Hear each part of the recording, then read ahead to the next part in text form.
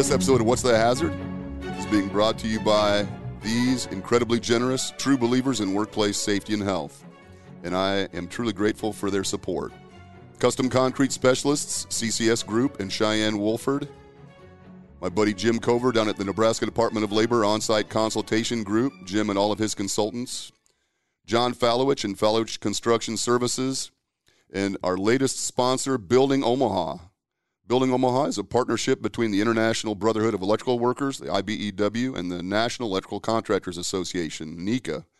They pair highly trained electrical professionals with industry contractors to ensure they're able to serve customers safely and effectively.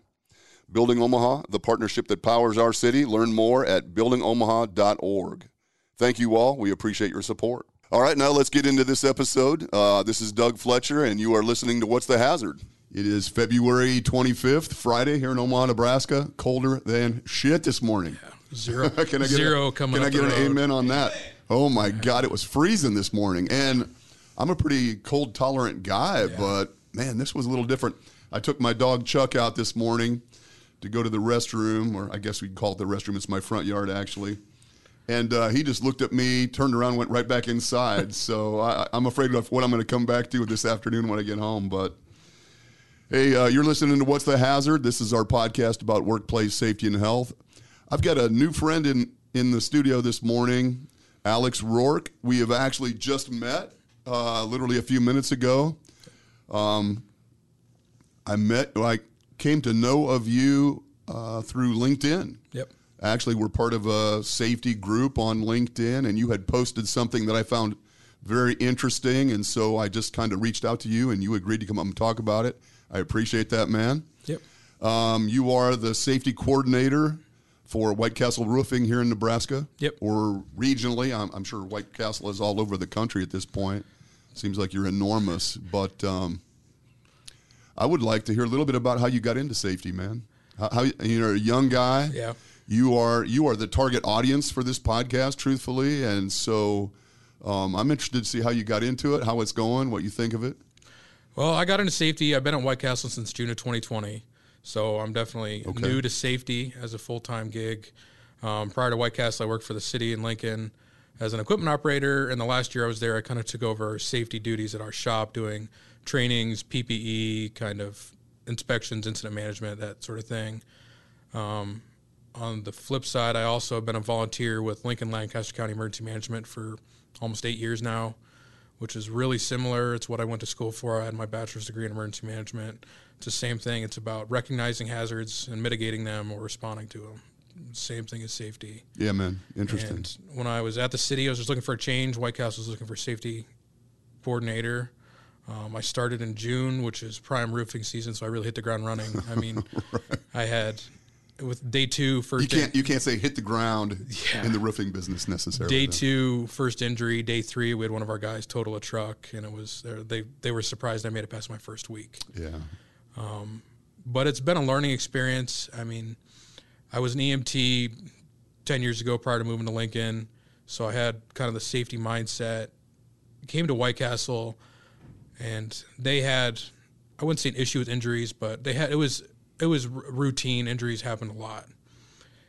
And it was a learning process, trying to find that balance between first learning how they were handling things and then best way to manage them. And so we went from 20 injuries in 2020 to 5 injuries in 2021, lowering our total incident recordable rate down to a 3.0, which is industry average for roofing. That's fantastic, man. And as you said, you kind of came in mid-year in 2020, so you didn't really have a lot to do with that first half of the year. And it was hard because I didn't want to come out like guns blazing, being that hard-ass safety guy where I'm just here to write you up and that kind of thing. I knew a lot about roofing before, but I didn't want to come in, here's that outsider telling us what to do. Mm-hmm. And so it was kind of observing everything, finding my niche. And I never really wanted to be, like, I kind of knew safety, what it was, but I didn't want to be that safety enforcement. I wanted to be safety as a learning process. Mm-hmm. So, write-ups they're inevitable, but it's not my go-to thing. If there's an issue, I'd rather figure out the root cause and address it that way. Mm-hmm. Interesting. And that's an interesting comment, because in the construction world particularly, that's often not the case. I think in the construction sector, policing is often how we approach safety. Yep, it is. And sometimes And I think that's a mistake. it's been difficult. There's a couple GCs we've worked with here. One in Omaha in particular.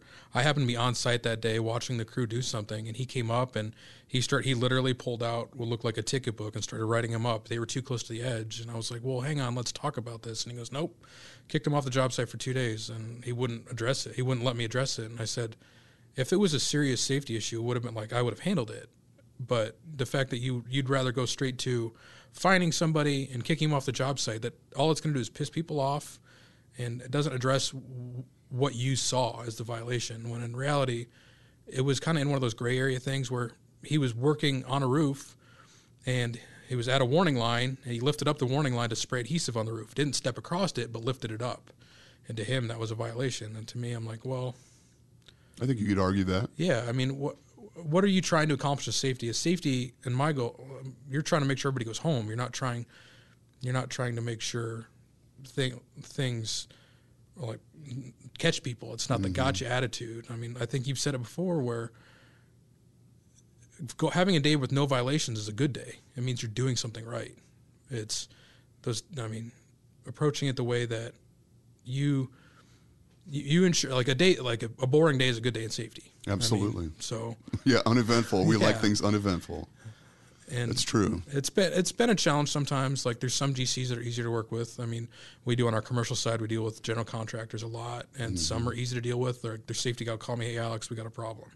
Other ones, they want to kind of grandstand about it and be like, "Hey," and email half their management team and say, "Oh, you guys are violating this." I'm like, "Oh, well, who isn't?" But That's absolutely true. I see that all the time. Yep. I love that phrase, grandstanding, because that's often what it seems like when they're shouting and waving their hands and stop, or Yep. there were safety guys in the old days that used to make a point out of going around and just cutting bad cords and doing all of this grandstanding shit that I think is ridiculous, frankly. yeah, and it does. I don't think. And like I said, I think it makes people more angry. And so you don't want to be the safety guy that everybody hides from. I mean, I don't think any of my crews will say, "Oh, Alex is coming. We got to fix everything now." I mean, I usually go and I'll spend a couple hours. I can spend a couple hours on a big job site and just watch, hang out, help, whatever it is, to just kind of be there and see what they're doing. And if there's issues, address them, but not just show up and immediately start yelling or cutting cords or anything like that. Right. Well, this is kind of the paradigm that we've been preaching for a couple of years on this program, is that, we need to figure out a way to provide a quality product as safely as possible, or produce, provide a quality service as safely as possible, whatever that is. It's not always about compliance. I mean, compliance is an important part of it to the extent that we're able to be compliant, but that's not the end of what we're trying to accomplish. And there's times I sit there, especially like laying in bed or driving back from somewhere, and I think about like, well, there's things I should be doing and other things I can be doing better. But what comes down to it is, if I'm reducing the injury rate and nobody's getting hurt, I think that's the most important thing. Absolutely. I mean, if the less injuries we have, I mean, that's at the end of the day, as long as you go home, you might go home tired and sore, but as long as you're not hurt, that's the end goal of every day. Yeah. So I would agree, man. Leave in one piece. Yeah. That is the goal. So it's been an interesting ride, and it's definitely fun. It's funny, like you said, I'm young to safety. I'm new to safety. And you go in places, and sometimes you see it's an interesting mix. There's a lot of senior guys in safety, and there's a lot of up and coming new guys in safety. And it was funny. The first kind of introduction to safety, it was probably back in 2015 through emergency management. I was taking an incident safety officer class through FEMA in Lincoln, and I was the youngest person in the class by probably 30 years. But it was also fantastic in the point where there was 20 people in this room there's probably 500 years experience in this room, everywhere from industrial safety to a lot of emergency safety, like fire services and that kind of thing. And the number one takeaway I learned in that class was, you don't have to know everything, but you have to know somebody, or you have to know how to get it. So that's how I've made my entire career, man. Just know the guy that knows. You don't need to know every regulation and everything, but having access to it, or knowing where to look and getting it quickly. Or if somebody asks, "Hey, do you know this?" I don't know, but I can figure it out. I mean, so let me ask you a question, man. So in 1 year's time, you basically dropped your incident rate, your recordable incident rate at White Castle from 20 incidents that first 6 months essentially, Really, but that year, the calendar year 2020, which was an odd year. And then 2021, you said you had 5. Yep. You can't do much in that time period. What did you do, you think, that made a big difference? There was a couple things. One, we implemented a telehealth option as kind of our first response to injuries. We signed up with a service called Ortho Live, where they would essentially do a FaceTime for an injury. So you're going to put in your employee either or on the phone face to face with an OSHA trained athletic trainer or an orthopedist.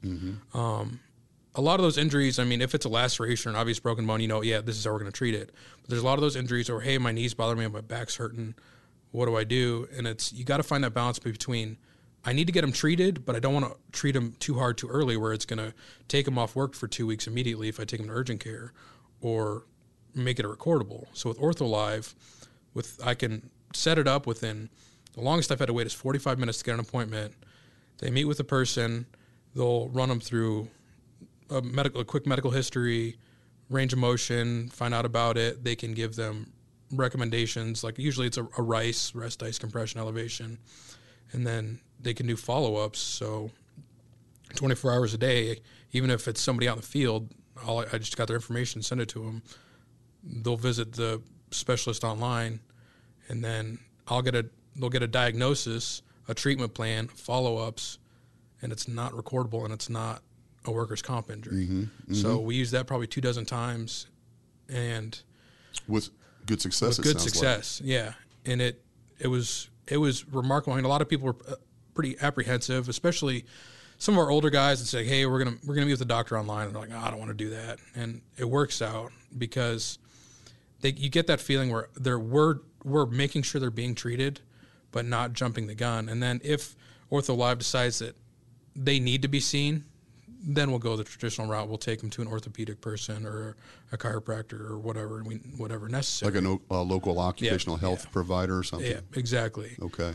And so how did you get the guys to tell you about, this is an early intervention strategy, obviously. Yep. How did you get the guys to report this stuff? How did you convince them to come forward and tell you about it? Were they pretty good about that? Yes and no. Some of it was a foreman, like a foreman or superintendent, be like, "Hey, this guy says my back hurts or my knee's killing me today." Other times it's when I'm out on a job site and like, "Hey," they'll just make a comment like, "Hey, my knee's bothering me." It's like, let's get you checked out. Well, I don't know if I need to. Let's just get it done now. So it puts it on paper, so we know further down the road it becomes a more serious issue, or we can address it quickly now, and it doesn't have to be a problem. Right. Right. We'll figure it out now. I like that. And there was 2 people I dealt with. One was, he was 55, old guy, been roofing forever, and he hated it. He didn't want to do anything with technology. I'm sure this was his first smartphone in the last year, and he hated it.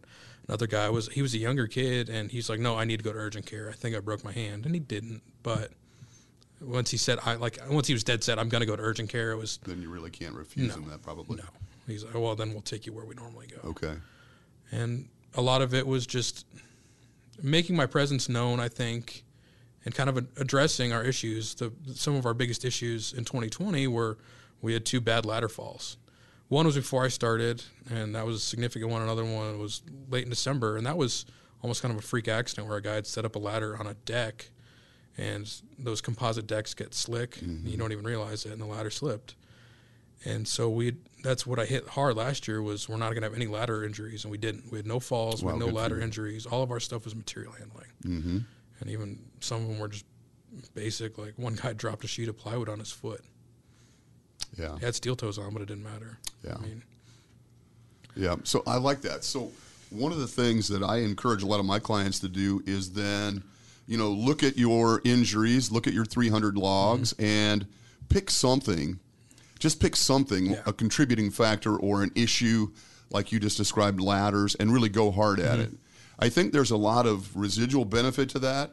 Even though you're focusing on the ladder safety, there are, the mindset, you're changing that because of that intense focus or that emphasis, whatever. So you know, pick one and go after it, man. Eye injuries, hand injuries, whatever that is. Yeah. I think there are residual benefits to that. We introduced a safety incentive program last year, which I know it's one of those things OSHA's always kind of frowned upon, and we did it.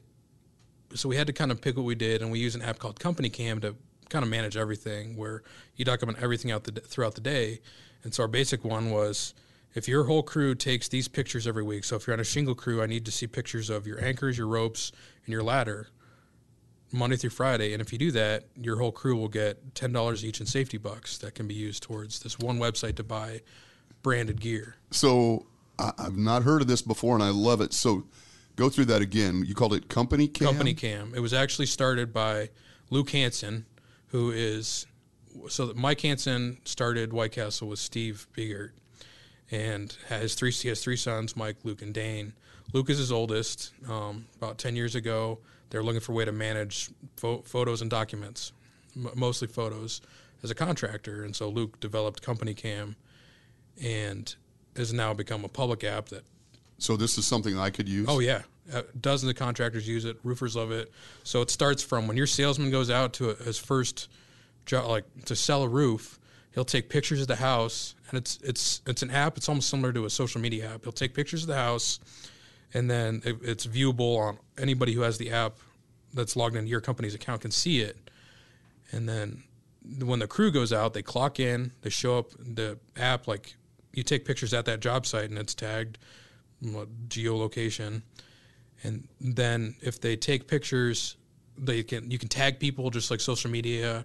You can write comments on it and tag somebody. So if I can sit on my phone and see all our crews across the state, and I can see if they have an issue, I can write a note that says, hey, you need to address this right now. Tag them. It'll immediately notify them, just like any other And what app. are you so talk about that incentive program. What were you asking them to provide you? So on a regular job site, so if they're a shingle crew, make sure every day you need to take pictures of your anchors, or your crew roped up, and your ladder 3 feet up and tied off. Right. Basics. Just the basics. And then if you're on a flat roof crew, same thing. Show me your guardrail system, your warning lines, yeah. And then your ladder too. And they would do that daily? And as long as they did that all 5 days, the whole crew would get $10 each in safety bucks at the end of the week. Love it. And Love some crews really bought into it. Some crews didn't. But I think it did make a difference. And it made them think just, hey, they're watching, so we got to take these pictures every day. And I think that helped a lot too. I love that, man. And it was trying to find, like, originally, like, somebody in our leadership team said, well, why don't we just reward them for not having injuries? I said, well, that's the big thing we can't do. Yeah, truly, that's the one thing that OSHA is trying to discourage people from doing is the underreporting. Yes, it discourages so that that's potential absolutely underreporting. what we can't do. It has to be. But I think what you're doing is positive absolutely acceptable, man. Positive reinforcement, encouraging those good behaviors. That's really good. I like that a lot. Yeah, and it was fun. There's some guys who get really excited about it, other guys, and I mean, either A, wouldn't take them or would just pass them to somebody else in their crew. At the end of the year when they were buying stuff with them, one thing that did kind of suck is when they bought stuff because of everything else and shipping delays, it was an immediate gratification. Like it took a while to get the products they ordered. But, I mean, there's everything from T-shirts to DeWalt tool sets to Carhartt gear. So you earn enough. I mean. Through the company store sort of, I mean, this was like. Yep. It's through a company called Sportech Safety, and a lot of big companies use them. And it's the same idea. And so, as a company, you don't even have to pay. We don't pay them anything. I mean, for the web store, we don't. All you have to do is pay for shipping on the actual Sport Safety Buck coupons. I mean, you don't pay anything until somebody buys something. I love it. So it was almost stupid easy. Yeah. No, that's fantastic, man. Do it. And no, like, what's the risk? Yeah. I mean, even if it gets one guy to start buying in better. Completely. So I completely agree. So, wow, this is really good, man. This is one I hadn't even expected. This is fantastic. I want to talk about two things. Number one, you've been doing roofing, and roofing has traditionally been a pretty challenging industry. Yep. As a former OSHA guy, I can remember in 2010 when the agency changed the regulations for fall protection in residential roofing from the old day, the old alternative guidelines when we allowed roof jacks, slide guards, Right. you know, and that was it. If you were lucky, if a guy pounded a 2x4 in the eve, you know, to, you know, post 2010, the residential guys had to follow the same rules as the commercial guys, and man, everything went to shit. That was insane. I can remember going around the state of Nebraska giving instruction to these different roofing groups, MOBA and some of the other the house, you know, the home builders and stuff, and just telling them that we were basically changing their lives. It was difficult, and there was a lot of resentment. So I would like to know, technically, what is the most difficult aspect of safety technically, and then talk about administration and what are the challenges that you face with like having these multiple crews out all over the region administering a safety program. Technically, I think some of it is, I don't know if it's buy-in, I think it's doing it. I mean, we have a lot of roofers and some superintendents who've been doing it the 20, 30 years. So they started the before we kind of did the safety, this regulations for them to kind of follow it. And then, well, if they're not doing it, why do we have to do it? Is our biggest issue. And so that, like, they all know the safety. I mean, they all get trained on it. They all get tested on it, and they know I check on it. But there's definitely kind of sometimes there can be a disconnect between, like, I know management, White Castle's, like, we don't have a set safety budget. If it's something that we need to do for safety, we do it. The management team, our CEO, COO, safety, it gets done. All the new guys, they know safety, they understand safety, and sometimes there's some of those old superintendents who are like, yeah, we know how to do it, but they push productivity over safety. Sure. And that's where I struggle sometimes. It's one of the difficulties I find. It's like, well, what am I going out there to do if they're not going to reinforce the same things I am? But it's getting better. I mean, I will say I've been stopped multiple times when I check, especially on shingle job sites where homeowner or neighbor will be like, you're the only crew I see wearing ropes and harnesses on a roof. And that's rewarding. I mean, have you found, because in the old days, and I'm going to say the old days, 10 years ago, the argument was always, you know, the unequal playing field. If we're doing this, the cost to us is different than the cost to the company that's not doing this. And there was a lot of pushback as a result of that. But it's obvious that White Castle has embraced this and has absorbed that cost somehow. Yep. I mean, we've gone back and forth with subcontracting some shingle jobs, and some of our subcontractors, that's what they'll approach us, be like, well, none of our other contractors make us wear it. And it's like, well, we pay you more to do it. I mean, so if you don't want to do it, then we're just not going to hire you. And most of them realize that. We've had some that they come, don't want to do it, and they leave.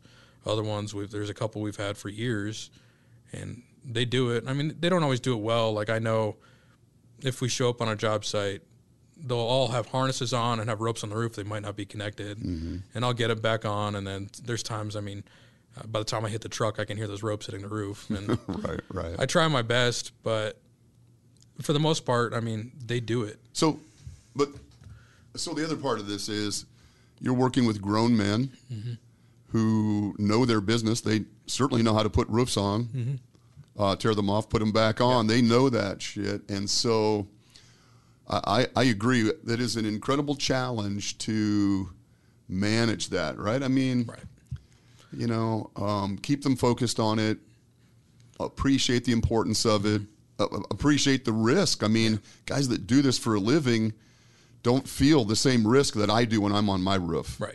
You know, like a cat, dug into the shingles, you know. I mean, that's like, they'll be on the 412, 612, even 812 roof, and they're running up and down it, and then like everybody will say it impedes them, it slows them down. It's like, yeah, it does. I mean, like any 412 roof, you could play basketball up there.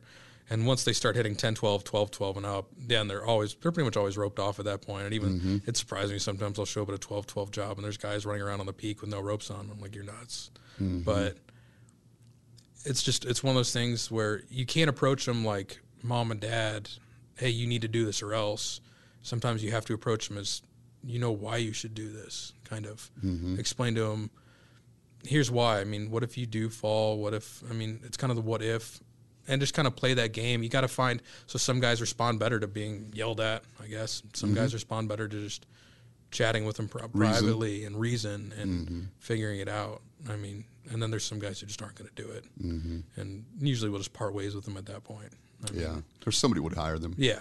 They can work somewhere. Yeah. So, and then the commercial guys, it's hard to, I think one of the hardest issues is roofers is they'll be on a big job site and I get calls all the time. You guys aren't wearing hard hats. And I'm like, I tell my guys, I know you're on the roof, nothing's above you, but you still need to wear a hard hat on their job site. Right. Well, what's going to hit us? Oh, we had that a couple years ago. We were out doing a big 2,000 square roof in Hastings, and one of the guys was doing some flashing under a AC unit and stood up too fast and whacked his head and got a laceration. Yeah. So there is reasons you do wear it. I mean, Yeah. and sometimes you can, if you explain to the GC like, hey, it's 95 degrees out there, it's really not doing anything. If they're going to be bending over and stuff, yeah, we'll make sure it's on. But if they're just running back and forth on the roof, right, let's try and work it out. I get that. I do get that, man. Absolutely. It is hard to sell that in the absence of a hazard, you know. And I know from the standpoint of managing a program, it's much easier that if you walk onto the site, you put all this PPE on. You know, you walk through the gate, you've got your hard hat on, get out of your truck, put your hard hat on. I get that. It makes it much easier to manage as a GC probably, but I think to some degree it defeats us a little bit as, you know, identify a hazard, assess the risk, you know, mitigate. Yep. And if we've removed that from the equation, I think to some degree we are doing a disservice to our employees at times. So I'm not an over safety guy all the time. I don't love over safetying things necessarily unless it's really indicated. And I think that's a circumstance where, you know, you're pounding lath in the ground to lay out a job and you've got your hard hat on. It's just going to fall off if you're bending over all the time. Yeah, it's a tough one, man. Yeah. It is a tough one. One of the funny ones or difficult ones was it was summer 2020. We were doing a big job site up here in Omaha, and it was kind of when masks were really starting to get pushed.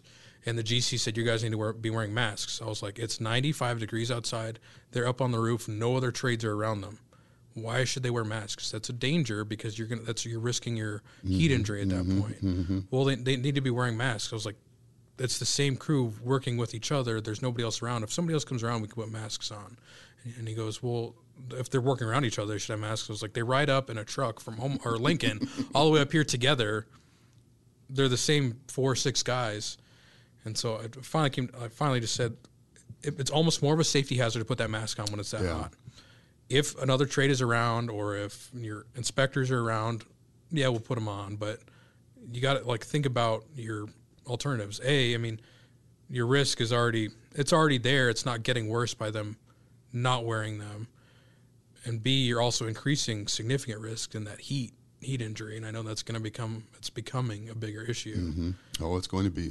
Yeah. I mean, it looks like. Hear the rumblings from OSHA. That's their next big focus. Right. Which is really scary, man, because within the regulatory community or even the consensus communities, the ACGIH and some of those other organizations, they view heat exposure much more aggressively or intently than those of us that actually work outdoors. Yeah.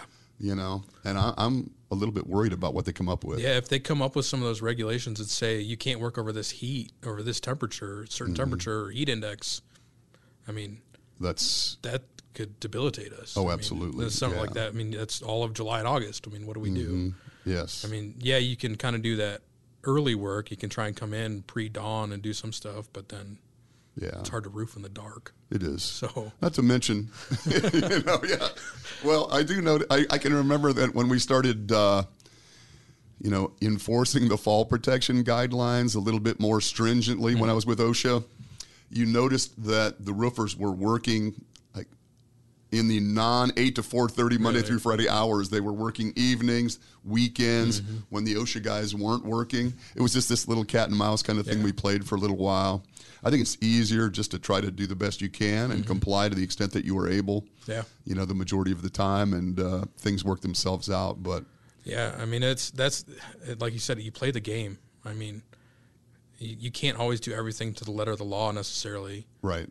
But totally agree. You got to kind of find that balance between compliance and reality and best interest. Yes. I mean, if they're being mostly compliant, they're not getting hurt, and OSHA does show up, you can kind of have that conversation. Well, here's our history of this. Haven't had an issue. Mm-hmm. Here's where we're at. They're mostly compliant, and you kind of hopefully you can get some understanding, I guess. I would agree. Yeah, and I completely agree with everything that you just said. I think that is the balance that we have to strike. And when we refer to this as a game, we don't mean to minimize the potential risk or harm that an injury could cause, but to some degree it is a game of sorts that, we are trying to appear as compliant as possible, because that's what OSHA is focused on, compliance. Unfortunately, that's what they do. Our interest is just making sure these employees are safe and, going home in one piece. Yep. And that's what we're trying to do. And we have to strike that balance. Yep. It can be a bit of a challenge. Yeah. I mean, there's times well, do this. Well, why do I need to do that? Well, it's because that's what they tell us we need to do. Well, who tells you that? Well, OSHA, and you guys know who OSHA is. Mm-hmm. Some of them get it, and other guys, it's like, it doesn't matter. Right. And so if you can't approach it with a hammer, you got to kind of approach it with soft hands. It does take a nuanced approach, I think. Yeah. Well, so the technical side is interesting to me, but I think the technical side is oftentimes easier than the actual management side, the administrative side. And so you came up with something that I found very interesting. This is what I saw on LinkedIn. Yep. Talk about that. It's an old, kind of a relatively new solution to an old problem.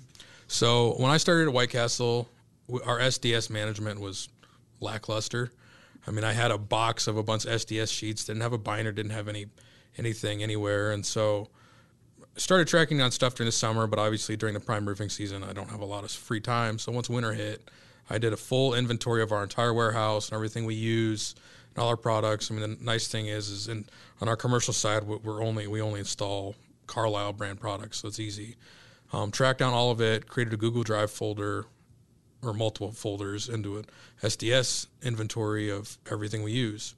Been kind of sitting on it for a year, told everybody, here's how we get to SDS. You got to get on Google Drive. Anybody who works in the company should have access to it.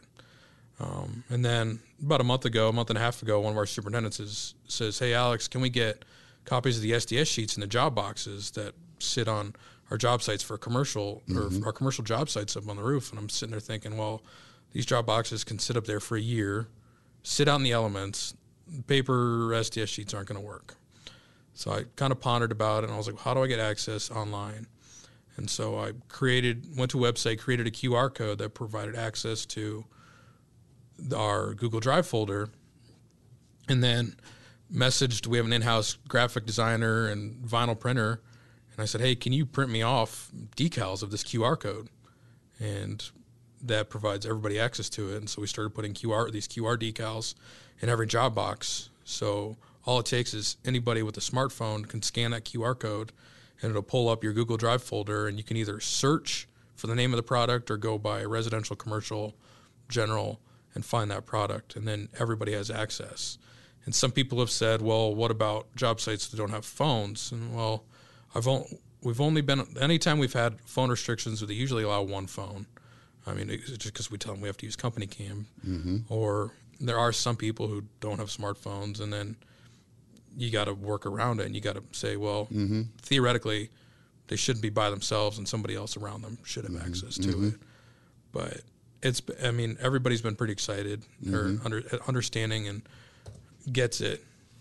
Right. So let's talk about so I just learned how to scan a menu at a restaurant about a year ago. I was actually having to ask for hard copy, menus, and my kids are looking at me like, you're an idiot. So one of my sons took my phone and pulled up the camera, put it over the QR code, and all of a sudden I had the menu. Yep. I was like, this is freaking amazing, Yeah. And you even have one on your water bottle right there. There is? Oh, hell, there is. What is that going to get me? Probably access. I don't know if you need an SDS for smart water. Something to smart water, though? But something to smart water. I mean, I think a lot of it has helped since COVID. The same thing. A lot of people have gotten access to QR. I've seen QR codes in the last year, whether it's, I remember we showed up on one job site where we had to do every employee had to do a daily check-in and said, oh, I don't have a fever, I don't have this, and it was scan a QR code when you get on the job site. So I think a lot of people are getting to be... So every employee had a QR code? Well, the job site had a sign. So when you came in, you scan the QR code, and it would open up a website. So you put in your name and phone number. Oh, so you would just complete those questions. Just complete that. Oh, I love that. Okay. So tell me how this works. Okay, so you've got all your SDSs in Google Drive, in folders. Yep. And then I've got a QR code. How does the QR code get me to this folder? What is the mechanism? Is it an app or a software or something? Nope, it opens up your internet browser.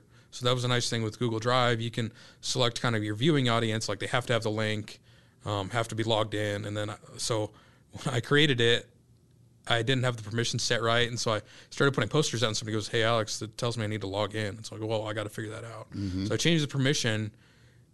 You scan it, it opens your internet browser, and it'll show White Castle SDS inventory. Gotcha. And there's commercial, residential, maintenance, and then there's some like random ones like gasoline and that are just loose. And then so you can and there'll be a search bar at the top, just like Google. So you can either search based on what product you know it is, or you'll go to commercial and pull up the Carlisle list and say, "Oh, I need that adhesive." Gotcha. And that way you have it. So whether you need to just view it, show it to an emergency responder.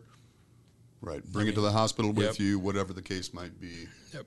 Just interest. Yep. Just an employee's interested in knowing what the hazards of that chemical are, perhaps, or...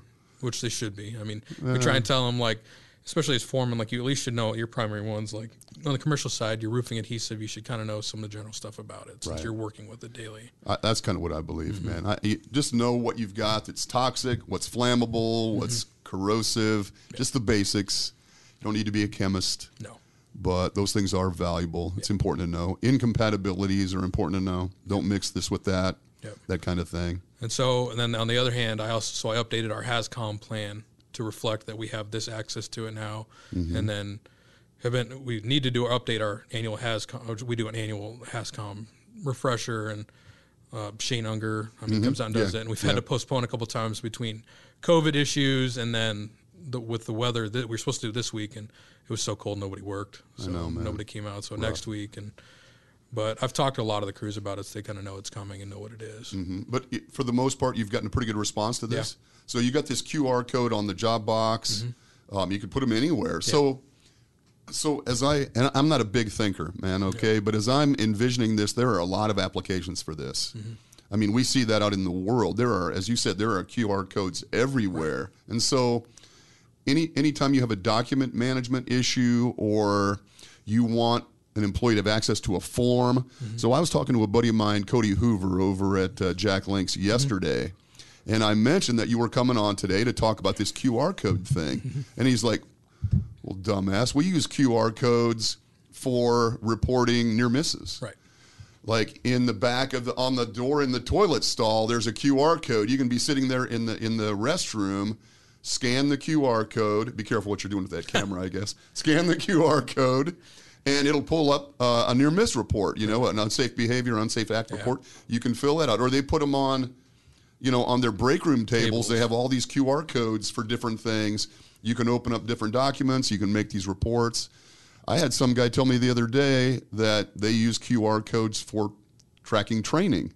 So every employee on the back of their ID has a QR code.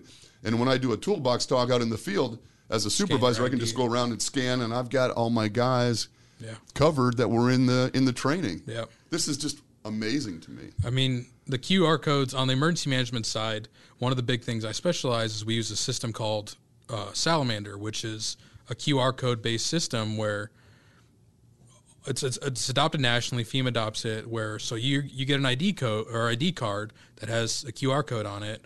Your equipment gets QR codes. Your fire truck gets a QR code.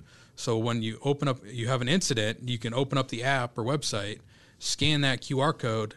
I'm on that incident now. So when it comes to the back end, when you try and get that FEMA reimbursement, you have a log of all the time that person was on scene. So because everything has a value, a person, an engine company, a tool, everything has a value that can be reimbursed. So. And it's just good for tracking. So I've helped out at Husker football games tracking resources where everybody has a QR code. You can put them in an organization chart so you can see where everybody's assigned. So QR codes have become really popular. So just, in any small business, small company, you mentioned this in the elevator on the way up. these safety management systems that you can purchase. Yep, and that's very expensive, oftentimes prohibitive Yeah. for most companies. Yeah, when I looked at kind of how to manage our SDS system, I mean, there's tons of those apps and websites and everything out there, but they're expensive. I mean, they'll have the base cost, but then if you need the enterprise level where everybody has access to it, call for a quote, and you know, like, You're screwed. yeah. And Yeah. the way, I mean, pretty much we approach everything at White Castle is how much can we do in-house without having to have somebody else do it. If we can build it in-house, let's build it in-house. So, I mean, like I said, I've been sitting on this Google Drive folder of SDS sheets, and now the QR code gives everybody that ready access to it. Yeah. What else can we use this for? I mean, just, do you have anything in mind that you want to? I mean, you could do this for inventory of all your ladders, your fall protection equipment, slings, everything that you have a need to inspect periodically. How do you track that? Paper documentation, nobody does that shit. No. I've been inspecting this shit for 35 years. Nobody does it. And I definitely think I'm going to do a lot more with it. I mean, we use a system. We use NetSuite now to track just about everything from sales to inventory. We just switched from an old system to a new system over the winter. And the nice thing about it, NetSuite, is you can build everything you want to with it. So, like I have the superintendents doing site inspections or their audits with it, then I can pull the data. And then we can also track our inventory with it. But like you said, trying to do inspections, like, I mean, when I did harness inspections a month ago and I had to go through 150 harnesses, I mean, I just did it on paper. I mean, wrote down, and now it's in a Google Sheets or Excel folder file, so I can at least view it and write down all the serial numbers and inspecting, but and then documenting the the damaged harnesses or whatever. Right. But Right. it's definitely one of those things where, especially once everybody understands and adopts it, we can do it for everything. Yeah. I mean, like you said, for inventory, I mean, Training, inventory, everything. document management. I mean, 98% of people have a smartphone in their pocket, yeah. and it's pretty user-friendly to try and scan a QR code now. Right. You used to need an app, and now, I mean, I know Apple does. I think Android, you just open your camera, and it brings up the QR code. Like there was that Super Bowl commercial where it was just a bouncing QR code, and everybody's wondering what it was. And I'm sure most people scanned it just out of curiosity. What was it? I think it was for one of the Bitcoin or... Oh, was it? Yeah, one of those... Well, I have to be honest, companies. man. I thought it was app-driven. I thought I had to have an app, and I tried to download an app once, and then it wouldn't work. And I'd be, there's this restaurant in Denver that my wife and I go to when we're visiting one of our sons, and fuck, I could not get the menu, and I was so frustrated by this.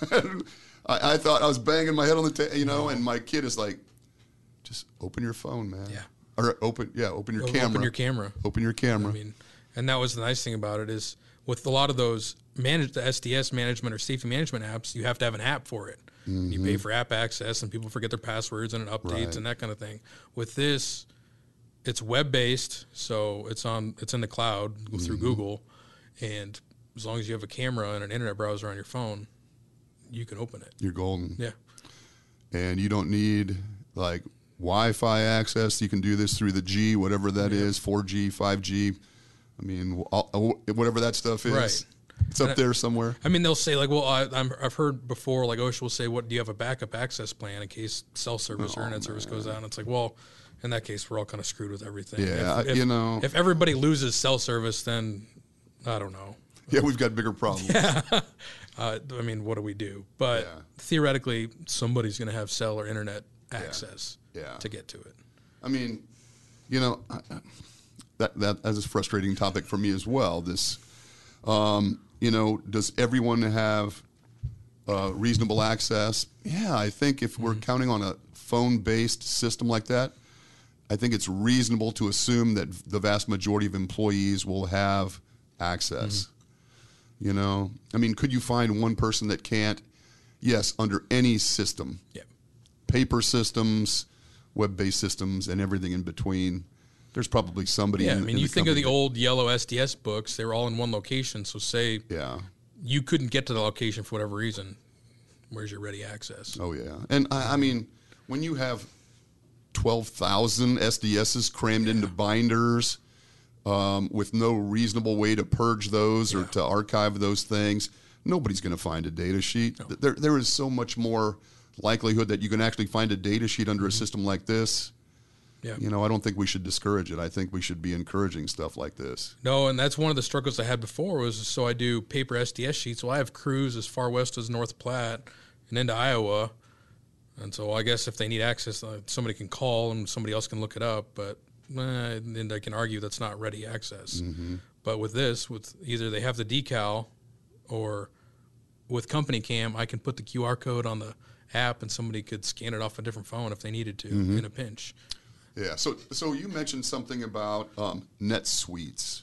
So it's one of those online a service. So everything's in NetSuite, from our sales guys estimating to inventory to we can create anything we want, create forms that are fillable. Okay, so I'm interested in the site assessment.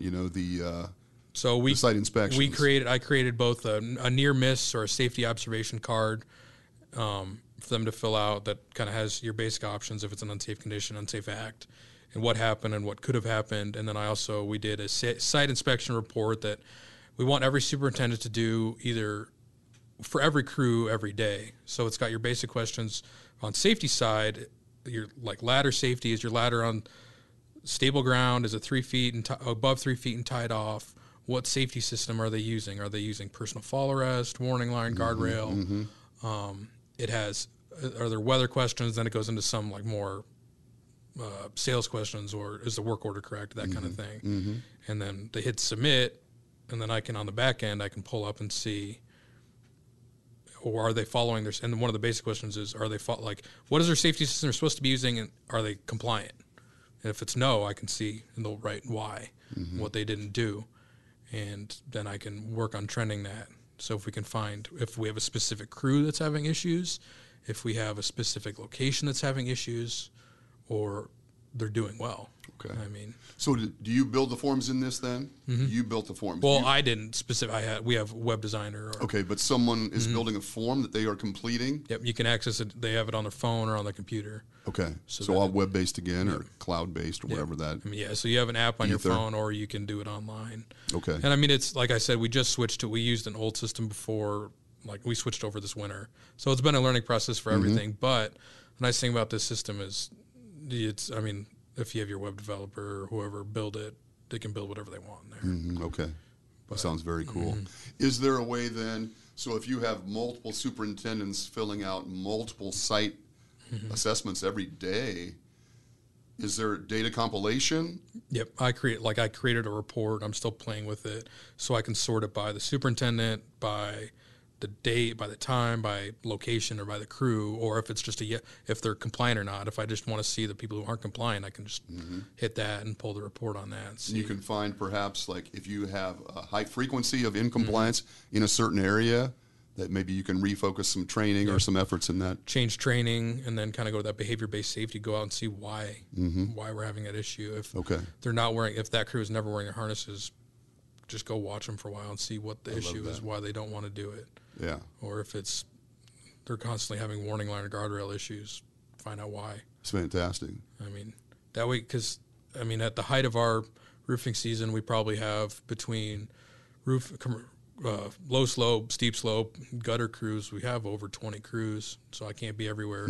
I mean, I usually try and hit every crew once a week. Oh, that's tough, man.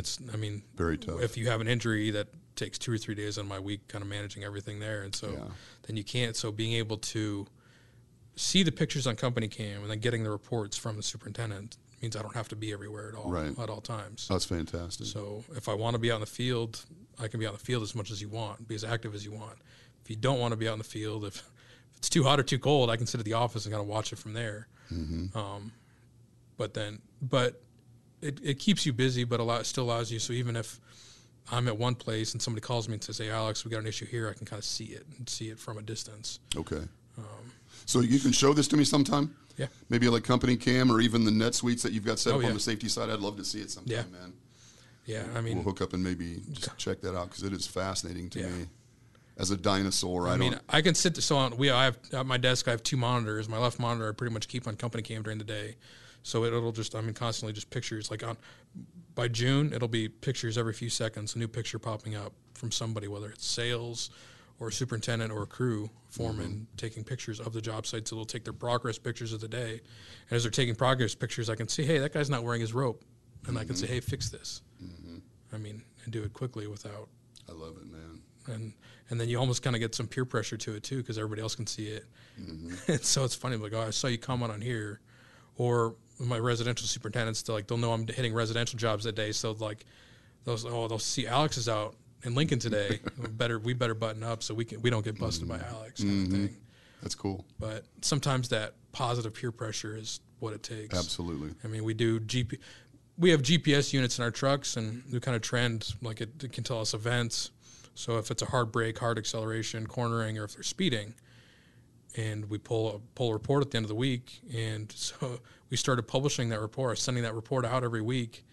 And it became, for some guys, a positive peer pressure thing where, hey, why are you getting so many braking events this week? Or why are you getting so many speeding events? And they'll fix it. I mean, recognizing those issues without being told to recognize those issues. Yeah. And they fix it themselves without being told to do it. Yeah. I love that too. I mean, those are incredibly more powerful than the policing, getting back to the very beginning, the negative reinforcement. Yeah.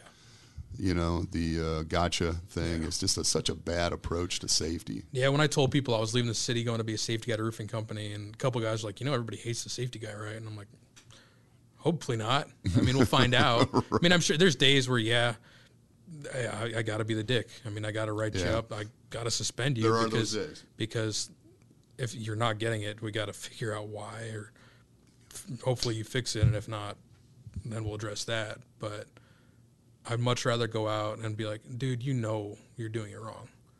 And a lot of guys respond better to that than just coming out and being handed a sheet that says go home. Right. I mean, right. I mean, and that way it's not being scared when Alex shows up. Right. And there's something that you alluded to in the very beginning, man. There is an underlying reason why people make the choices they do. Why on that occasion have you chosen not to wear a fall protection? Or why on that occasion did you not do something? And that could very well be, it could be laziness. It could be disregard. It could be any of those things. But it could also be something that we have done or not done that has driven them to that choice. And we need to know that. Yeah. One of the issues I run into, like I told you, we use the H-2B visa program where we'll get a decent amount of laborers from Mexico. And some of these guys have been coming back to White Castle for 15, 18, 20 years. So they're there every summer. And I've run into this both summers now where they'll start getting heat rash from the harnesses. And they're like, well, we're not going to wear them. And one of the guys, it took us a while to translate this and figure out what he meant. There was a spray that somebody got him that helped it. And it's a benzocaine-based spray that cools and helps it. Because they're like, we'll just not wear them. I'm like, you can't just not wear harnesses. I mean, I realize that's what's causing it, but we can't not do it both for your safety and for compliance. For the company. So we went out and bought this benzocaine dermoplast spray, and that's helped them. Seemed to work. Like you just got to recognize you can't just shut them down, but you got to find a compromise. Right. So that they're still willing to work with you. Interesting. That's the first time I've ever heard that. That's the first time I've ever heard that comment that in the heat of the summer, the harness was causing a rash that discouraged guys from wearing their harness. I mean, I've gotten heat rash before, and it's uncomfortable. Some people call it prickly heat, and you get it, and they get it up on their shoulders. I mean, you're just wearing a T-shirt, and then it's rubbing on your shoulders all day. And it's 100 degrees out, and it's humid in Nebraska. So that would drive you crazy. Yeah, and I haven't had it from a harness, but I've had it from other things, and I recognize that, that's uncomfortable, and you're not going to want to do it. Right. But on the other hand, they have two options: either don't work and don't get paid, or actually, I guess 3 options: don't work, don't get paid, work and don't wear it, or figure it out, manage it. Yeah. So trying to find that, that we'll work together to make sure that everything is done and handle it and take care of you, while still doing it. I mean, I realize it's not going to be comfortable, but it's not going to be quite as uncomfortable if we help you out do it this way. So, we have any time left, man? How are we doing for time? I want to leave with, do you have anything on the horizon, anything you're working on, any new technology, any new twists or anything, or any old school stuff? What's on the horizon for you? What do you want to do this summer? I don't know. I mean, it's kind of one of those things where, like I said before, there's more stuff we could do, but haven't. I think it's a lot more training. I kind of, instead of just the regular, hey, monthly, here's what we're going to talk about, trying to bring it in more small groups. Show me how you put your harness on, kind of thing. Like, I know you've been told how to do it, but I want you to show me so that way I can A, inspect your harness, and B, ensure that you are doing it correctly, because you may have been doing this for years, and I can see, well, you're not putting it on just right, kind of thing.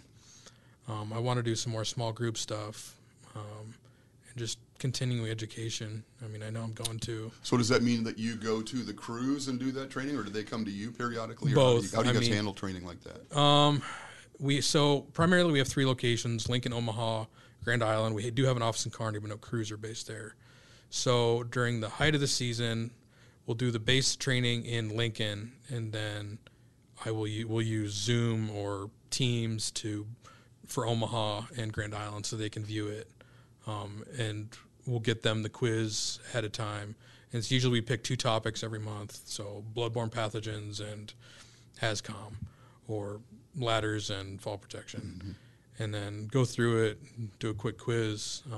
But yeah, I think I've done it sometimes where if they can't connect on Zoom or something comes up, I'll just go there, either go to Omaha, go to Grand Island and train them. And sometimes I do see it coming out better than just bringing everybody into a room. And then with COVID, it's been difficult because you don't want to bring 70 guys into one small room to do this. And so we've foregone written tests some months we've done safety training out in the parking lot, just talk to them on the parking lot. So, but I think some guys do respond better to that small group, and so they can't just hide in the back of the room. Right. And I do like the idea of the demonstration principle that you just mentioned. One of the things that we used to do when I was with OSHA, if I wanted to evaluate your HAZCOM program, for example, I would just ask an employee, can you tell me a little bit about this chemical and get me a data sheet for this chemical? Just exercise the system a little bit to make sure that it works, rather than flip through the program and all the other crap, man. You know, that's basically meaningless. But if I can get you to do that and you can respond correctly, that's a great testament to the program. So, because I mean, we have a written program, like all of our fall protection plans and everything. We have a written program, but not everybody's read them or knows them. They don't need to know them, but they need to at least know the safety aspects of how it might apply to them. So they don't need to know like when I write my safety plans, I'll put in all the OSHA regs as to why we do this particular fall protection. They don't need to know that, but they need to know, how do we use a fall protection cart, the Raptor cart? There's all these D-rings on it. You know, you're only supposed to be using the 5 on the front. Otherwise, you're defeating the purpose. Right. So excellent, man. it's the small corrections and kind of working with them to figure it out that way. Yeah. So now you're just basically refining what you've got in place rather than just adding more shit on top. Yeah. I mean, because I think that's important. Sometimes they're working in construction. They don't need to know. They just need to know how it applies to them. They don't need to know the grand scheme of things. Right. And a lot of these guys, I mean, not to paint it a bad way, but they're doing construction for a reason. They might not be the most technically savvy person. Yeah. So just getting it there to them and getting them their basic needs is all you really need to focus on. Right. I mean, yeah, it's completely different from manufacturing. I mean, if OSHA shows up to us, it's because they've already seen us doing something wrong. I mean, it's not, even if it's a programmed inspection, it's just, hey, Alex, OSHA showed up at the job site. All right, I'll come out and figure it out. Right. I mean, and if they show up, something's already happened. Usually, so. Yeah, hopefully not too much. No, it's funny. Like we had in 2020, they hit our sub crews 3 times. 2 of them were within 2 blocks of where one of the inspectors lived. Of course, man. So I know anytime we have a job site in that area, I will go check them to be certain, be like, he lives in this area. So you're going to do everything right today. Well, 100%. all that information is public. You could probably just create a map on one of your app-based systems that shows where all the compliance officers live. So, I mean, and I've got a good relationship with them, so it's fine. But I know anytime we have a job site that's in that general area, I'm going to go check it in the morning just to be like, hey, we're going to play things extra right today. Absolutely. And there's nothing wrong with that, man. Play the game. Yeah, and I'm sure if you have had any interactions with OSHA, I'm sure they appreciate the approach you're taking to safety. I know I would. I love what you're doing. It sounds great. Some of the innovations are fantastic, and things that are way beyond me. So I appreciate your coming here and sharing some of this stuff. Absolutely. There's a lot to digest here, man. So you may have to come back at some point if that's possible. If your boss doesn't say never again, I don't think you will. I mean, because this stuff is open. fantastic.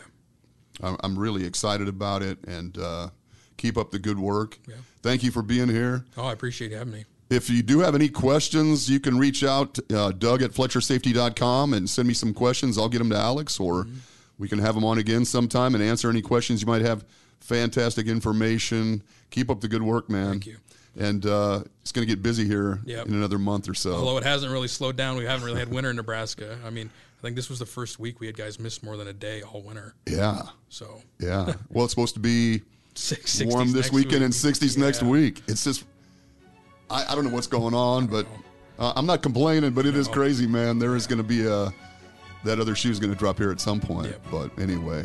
All right, guys, have a great weekend.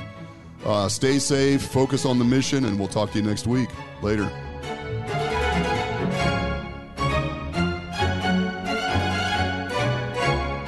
A Huda Media Production.